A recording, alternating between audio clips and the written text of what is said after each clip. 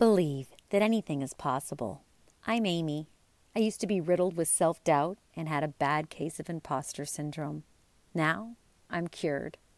So cured that I found the guts to walk away from my 25-year career. Tune in week after week as I share how to find your keys to courage. Believe. It's the key to everything. I don't know about you, but I was always hoping in my career that someone would pick me, that someone would come along and see how hard I worked, how much blood, sweat, and tears I put in, how much passion I put into everything I did. And they would say, "You're such a hard worker. We want you to go into this new role. We see the value you have to add." Well, guess what? That never happened. And I don't think it does. What I didn't know is that we need to pick ourselves. A year after Tracy died, I kind of looked around and nobody was really showing up. After somebody dies, initially, you're surrounded by support, cards, flowers, gifts, phone calls, inundated almost. Her mom and dad that were raising her baby boy, who is now 3.5. When Tracy first passed away, they had a lot of people supporting them. But a year later, a lot of those people just go back on with their lives. I just looked around and thought that somebody should do something. I was never that mom at school that wanted to lead the PTA. I didn't want to be on committees. I didn't want to be in charge. I would always help, but I didn't want to lead. But in this case, I figured it was time to pick myself.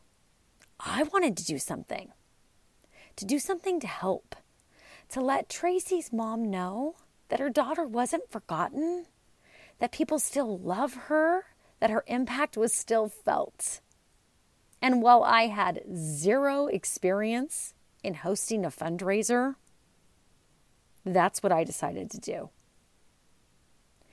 I thought, what better way than to create a fund for Tracy's little boy, Bo, who is now 3.5, by giving that opportunity for her friends and loved ones to show up, donate money for this fund so that Bo would grow up and know what an impact his mommy made on all of these people.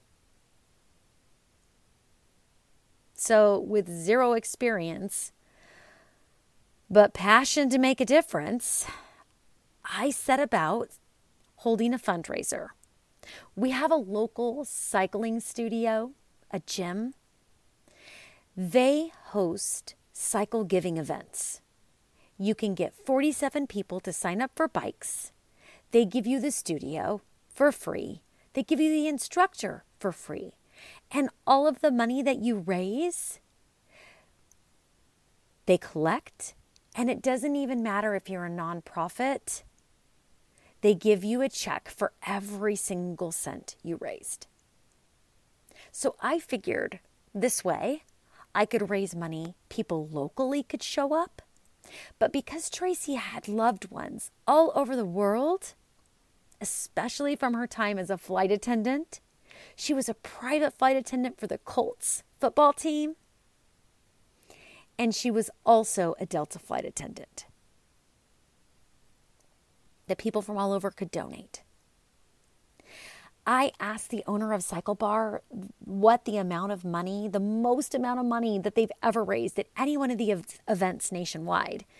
And she got that dollar amount, and I set about beating it. That was just a personal goal I had. I didn't know how, but I knew that I would. So I created a video. I uploaded it to YouTube. I put it on Tracy's Facebook page. I emailed it out to my friends and my family, and they emailed it out to their friends and their family. And bit by bit, the money started rolling in. $20 here, $100 there, $500, $1,000. I reached out to my friends, John and Michelle Truchard. They're the owners of John Anthony Wine and Spirits.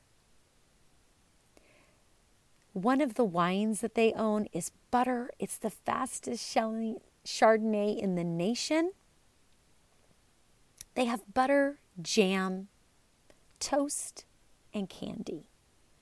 I reached out to see if they could donate 3 bottles of their sparkling wine toast so that we could do a toast after our ride for Tracy. I have known Michelle since I was born. Our parents were best friends in high school. I was in Michelle's wedding. She was in mine. We were roommates our freshman year in college. We went on our senior grad trip together, the 2 of us, to Hawaii. I loved her like a sister. And not only did they say they would donate 3 bottles, which is all I wanted, she and her husband, these generous souls, they said, we're going to give you a case. And how much money are you trying to raise? I told them my goal. And they said, we're going to cut you a check for $2,000. I literally burst into tears. They couldn't even write this off. This wasn't for a nonprofit. I was just going to give this little pot of money to Beau's grandparents so they could put it in a fund for him to go toward his college, to go toward whatever they wanted. There was so much beauty that was happening in putting this fundraiser together. I felt Tracy's presence. I knew that she would be so happy in what I was doing so that I could show her mom how much her daughter was loved.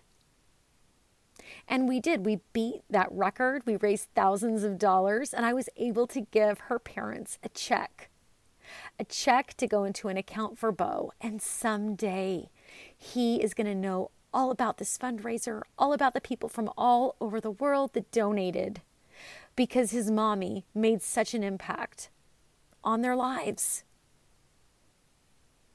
Now, had I not picked myself, none of that would have happened. Had I waited around for somebody else, it wouldn't have happened. Pick yourself. That thing you want to do, that change you want to see, it's you. It's you. Seth Godin said it. Pick yourself. And so I did. And you can too. There's no project too big.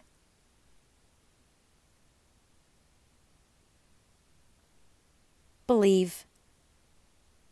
It's the key to everything.